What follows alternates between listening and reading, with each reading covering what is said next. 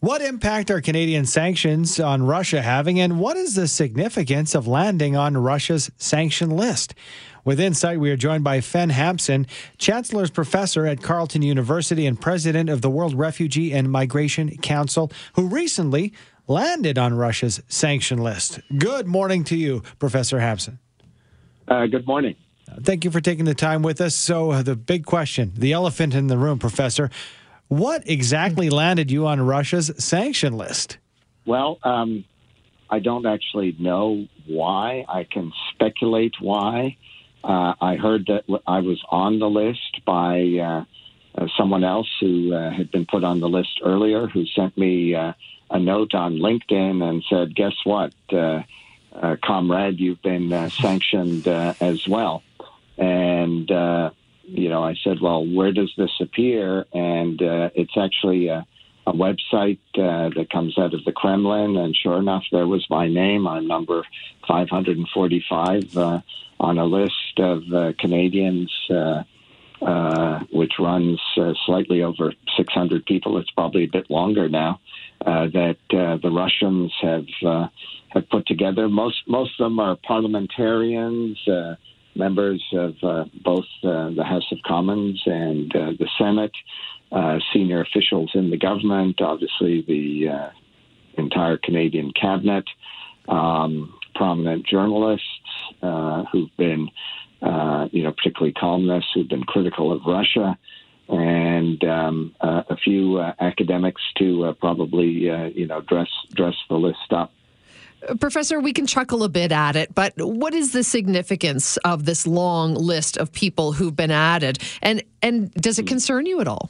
Well, it's obviously a little disconcerting because it means you're obviously being watched. What you say publicly is being watched. What you do, I suspect it has more to do with being associated with the World Refugee and Migration Council, which has been working with the Ukraine community in Canada. We've been very active sponsors of new legislation to amend the Special Emergency Measures Act, which has been the basis for Canada sanctioning Russians.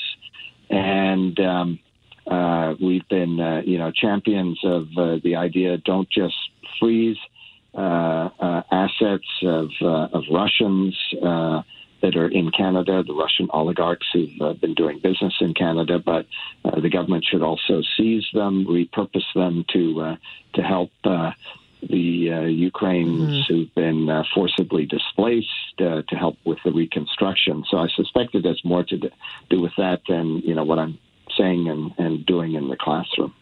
You mentioned, maybe a different way we should use these sanctions when it comes to the Russian oligarchs themselves. But I'm wondering, in general and in broad terms, do we have any idea of the impact of the sanctions that Canada's put on Russia? Are they having a positive effect? Our actions, in combination with other key G7 countries, with the European Union, are definitely having a major impact on the Russian economy. But it's ordinary Russians who generally pay the price when you impose economic sanctions. And I think the whole idea of Magnitsky legislation, SEMA legislation, is to make the elites pay, to make Putin himself pay. A lot of the oligarchs are running shell companies because he's very wealthy himself. He's enriched himself at the expense of the Russian people. So they're investing his money abroad. And so I think, these kinds of sanctions, which really hit hard in the pocketbook, and which I think importantly go beyond, freezing, because freezing those assets at some point can be unfrozen. It's intended to kind of sanction the elites, and if they behave themselves, they get their money back. Well, I think we've crossed a Rubicon there. I mean, there's no way one can say that Russia, given its actions in Ukraine, major loss of life that's been taking place, the destruction of another country, with the goal of trying to acquire it. They need to be punished, and that's very much the idea behind, those of us who've been saying, don't just freeze, also seize, and put that money to good purpose for the reconstruction of Ukraine. Fen, you're a professor at Carleton University in Ottawa, but you're also president of the World Refugee and Migration Council.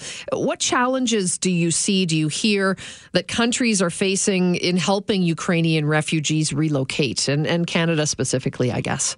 It's the neighboring countries who are bearing the brunt of the population exodus. And, quite frankly, they're reeling.